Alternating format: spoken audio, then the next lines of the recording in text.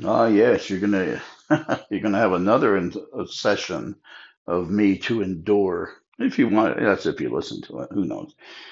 Yes, I was taking a little nap. It's always nice to take naps. Excuse me, and escape. Escape just mortal existence and go into your mind and think about things and you know work on problems, enjoy, reminisce of things of your past that were good and all that stuff. So I am one who says, if you have the time and you feel tired, take a little nap and take a journey through your mind. Man, go through your past, the good parts of your past, people who influenced you for good, all that kind of stuff. Oh, Jim, I didn't get a very long nap because my daughter called me. Um, and I only met this woman once, but she was so freaking good. She made an impression on me from one meeting.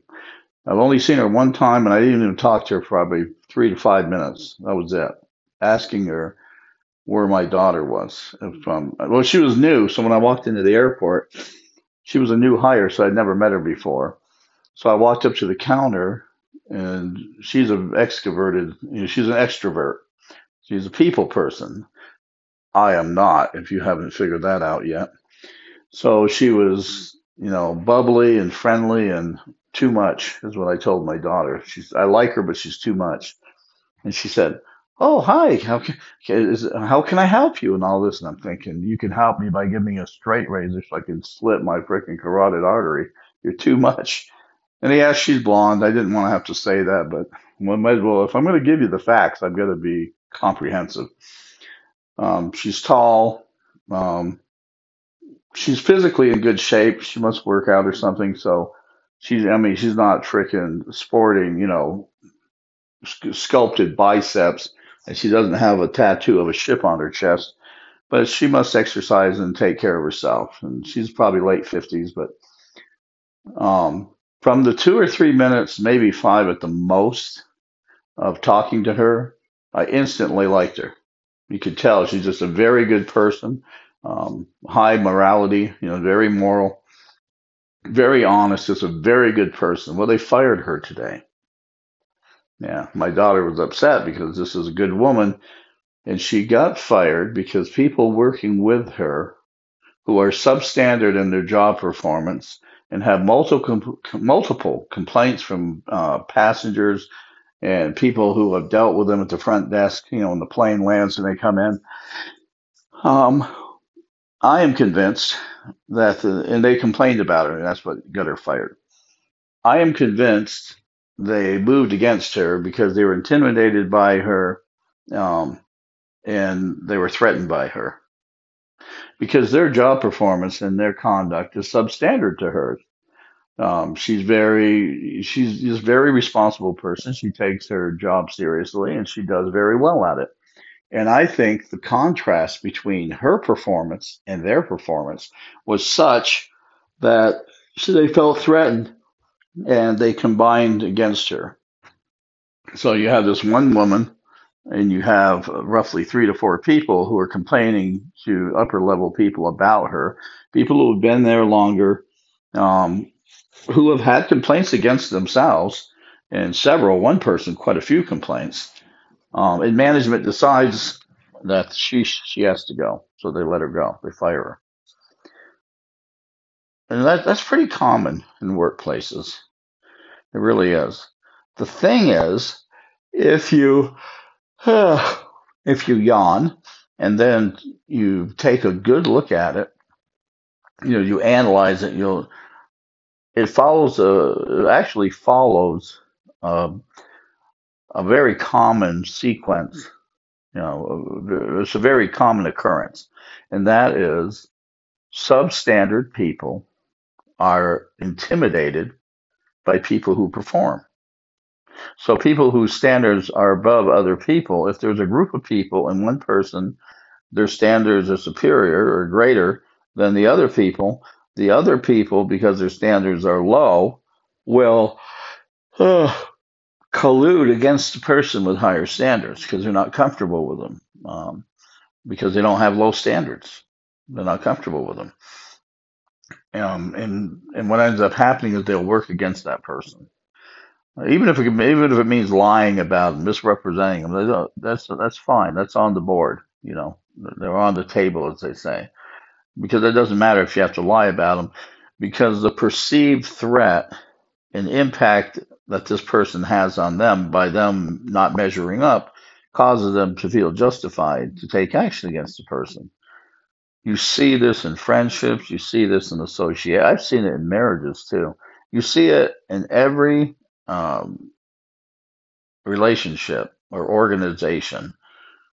You'll see that if everybody is pretty much on the same level, smooth sailing. I can't believe I'm yawning again. I guess a nap doesn't really help me. It's smooth sailing if they all are equally worthless, as the sergeant says, and Sergeant Hartman says in Full Metal Jacket. You are all equally worthless. If they're all equally worthless, then there's continuity there. But let one person change their behavior to try to improve themselves, and it's crabs in the pot. They try to pull them back down. If the person cannot be pulled down, they will combine against that person. They'll isolate the person. They'll punish them for trying to be a better person. That is, I hope you guys are aware of it. If you guys aren't aware of this, I don't know what the hell I'm going to say. It's the truth. I mean, if you haven't seen this in your life, you've been living somewhere in the woods, being raised by wolves, because this is very commonplace. Commonplace in families, commonplace in friendships, commonplace in marriage, commonplace at work, government, frickin' fraternities, sororities. I don't care. At church, it's really bad at church. Um, you have this is, you know, it's something that exists in all areas of life. The classic case of, you know, Cain and Abel. Abel was doing what he was supposed to be doing, and Cain wasn't. Abel's being blessed by God. Uh, Cain isn't being blessed by God because he's not keeping the commandments. God favors Abel because Abel is doing what he's supposed to be doing. Cain gets jealous, kills Abel, and the rest is history. Um, Isaac and Esau. I mean, wherever there is a relationship, where there is inequality in the relationship, this occurs. And it's never the person above going after the person beneath, because that doesn't make sense. If you're superior or you're better or whatever it is that makes you stand out, you're not those people. Those are the kind of people who don't waste their time doing this petty BS. It's people who feel inferior. Though they are the people that do this kind of a thing. Um, And, like I knew these two women who were supposed to be best friends forever. BFF had a different meaning for me. But anyway, um, they were both single and they were both, like they stuck to each other like frickin' Siamese twins because they were insecure. They're a little bit chunky. They were in their 30s. They were divorced and they were out, I call it running the circuit, looking for a husband number two. Well, and a few other things. But the thing is they always went together and did things together.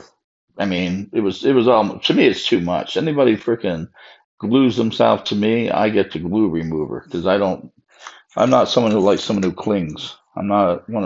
I'm someone who doesn't like people who cling. Well, anyway, they meet a couple guys. They date, and of course, they get laid. Like that's part of the plan anyway.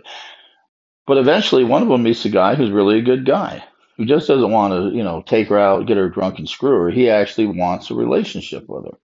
And at first, the other one was, when I heard about it, I could see what was going to happen. It was so obvious the way the one that had the boyfriend was acting. She was real happy. The way the other one was acting was, the false, oh yeah, isn't it great? Yeah, I hope it works out and all this. I'm saying no. I could see in her face. I'm thinking, no, you hope it doesn't work out, and you're gonna freaking try to screw it up. And I wouldn't be surprised if you hit on her boyfriend trying to take him down, so you could tell your girlfriend that he hit on. I could see everything in her face, what was going on. So I said, so to Cloak, I said, Well, we'll just have to see what happens. Maybe it works out. You never know. I played neutral, so the one who was jealous wouldn't realize I was going to help the one that found the boyfriend. Yeah. Because what happened? Well, what do you think happened? The girls were together when the other girl was able to find a guy. Because one girl already had a guy, so she didn't have to go looking for guys anymore. But the other one, we'll say number one had a guy and number two didn't. So when number two had a guy to go out with, sometimes number one was available and would go out with her friend, her boyfriend. But when number two didn't have a man with her, number one didn't get. Well, at first she did a couple times. She said, but she said it just didn't work out. It was too awkward. So she stopped going out with her friend unless her friend had a guy with her. So all of a sudden, she's choosing this man over her best friend, who was, like I said, a freaking Siamese twin. They both of them were clingy until she found a man, and when she found a man, she made the break for the relationship, and it caused a lot of problems. So when, yes, I am a destroyer of women sometimes. Number one was telling me that she could tell that something was different with number two. So this is me. If I'm real close to you, I will frickin' make sure you know what's going on. So I said, "Oh, really? You mean like you've got a guy and she doesn't, and now you guys don't do much together, and you think that maybe she's jealous and probably trying to do something to screw up your relationship?" She goes, "Yes." I'm like, so I said, "Really?" Yeah, I have to play my part, you understand. And she said, "Yes, it's crazy. Something's changed." I said, "Nothing's really changed." I said, "You're competition. Don't you get it?" I said, "You guys were like lesbians. You were so close. I was wondering about you two." I said, "I was thrilled when you found a man." I did say that to her because I was wondering, what the hell? Well, these two are just too damn close. I mean, even sitting so close to each other, they sit down, their freaking rear end spread out and touch. They were just too close for me.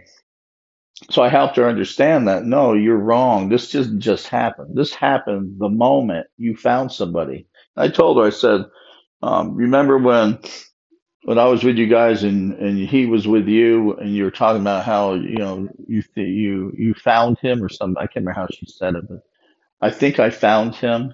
I found who I want to be with or something like that. I can't remember exact terminology, but basically she was saying, I think I found somebody I want to be with. And he seemed like a good guy, and he was really into this woman. He was like freaking, salivating. That's good. If you're a woman and the man's crazier about you than you are him, that's a good chemistry. So when I saw him and her, I thought, yeah, these two are great. They're going to make it.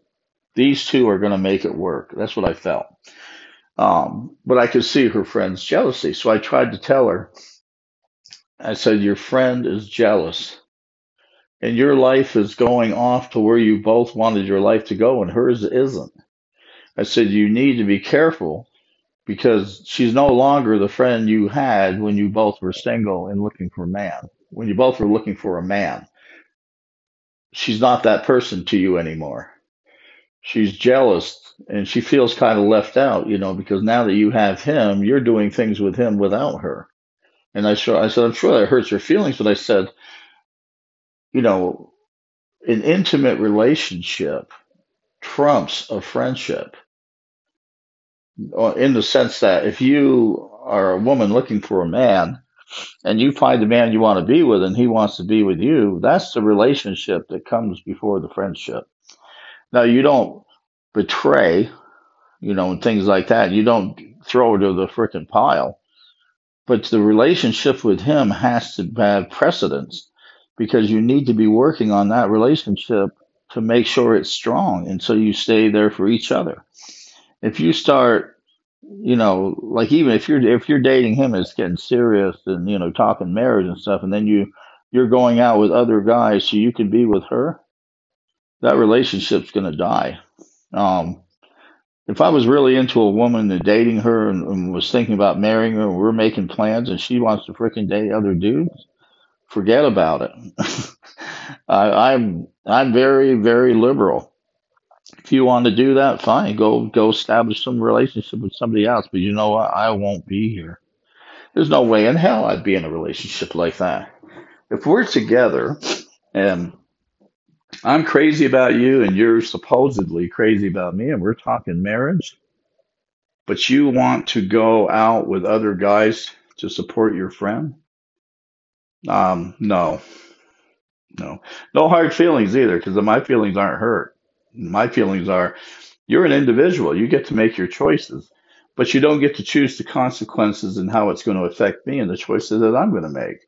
So my thing is, yeah, you're not married to me. You don't have any marital obligations to me. So if you want to date other guys and go out with her, yeah, go ahead and do it. But I won't be part of this relationship anymore because it doesn't make sense.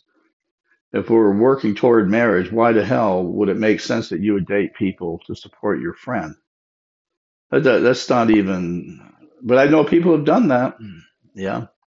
And some men, they endure it and they make the best of it. I am not one who does that. I will not do that. I would never do that. My feeling is I release you and you go and do what you want to do, but I'm moving on without you. And there's no hurt feelings and no crying in the pillow or anything like that. I look at it very logically. Um, you're making choices for your life that you want to make, and they don't fit into the choices that I'm making in my life, and they certainly don't fit into the choices that we were making for each other's lives. Because that type of behavior is something that um, just was not. It's not something that you would choose to do if you're working on a relationship with somebody you're talking about marrying. You know, it's just something you do not do. That's what an idiot does. And who wants to marry an idiot?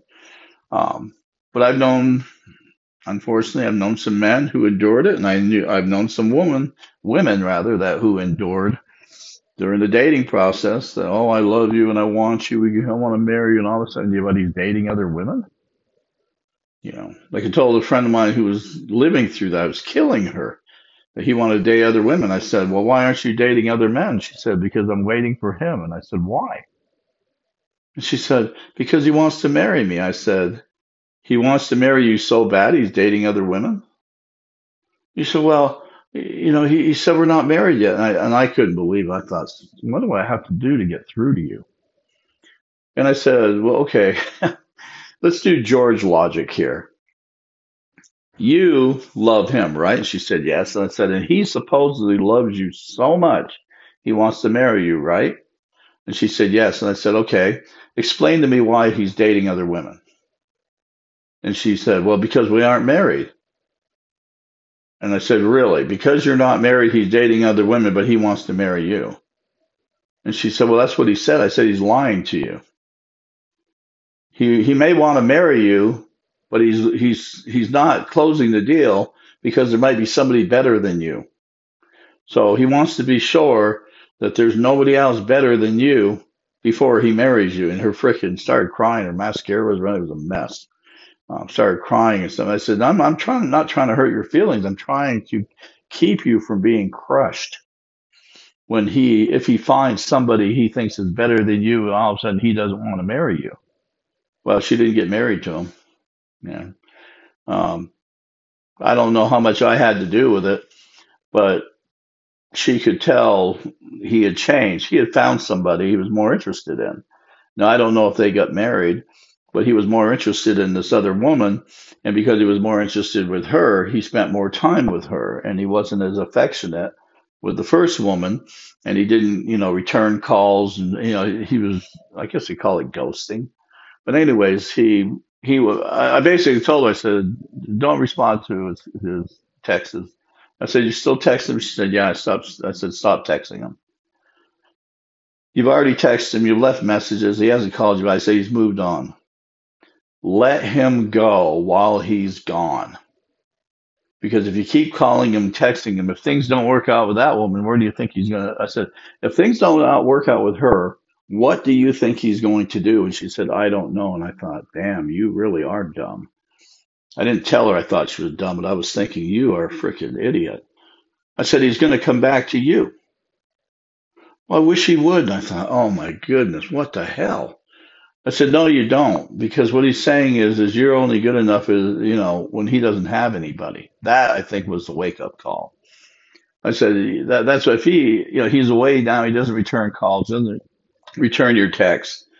If things don't work out with her and he comes back, it's only because it didn't work out with her. It's not because he really wants to be with you, or or maybe he marries you because he just wants to have sex. 'Cause a lot of men do that stuff. They figure, if a woman really wants them, they feel like they can manipulate her. Yeah, I'll just marry her and have sex with her, and then I'll just live my life in the hell with her. Well, they didn't get married. She didn't. I think that was I think the realization that when she finally caught on that yes, that's the only reason he would come back because he didn't have somebody. Boom, that did it. Um, the thing I'm trying to say is this: if you know that you are better than the people, and I say better, I'm talking about better in your morality, better in your honesty, you're a better person. If the people in your life are a little bit less than you or a little bit more, that's workable. Those situations are workable. But if you are involved with people who are substantially below you, lesser than you, they're not going to work with you. They're going to work against you because you're competition. You're a reminder of what they're not. You're an annoyance because most of the time people who are superior to other people, they have their stuff together, their life together.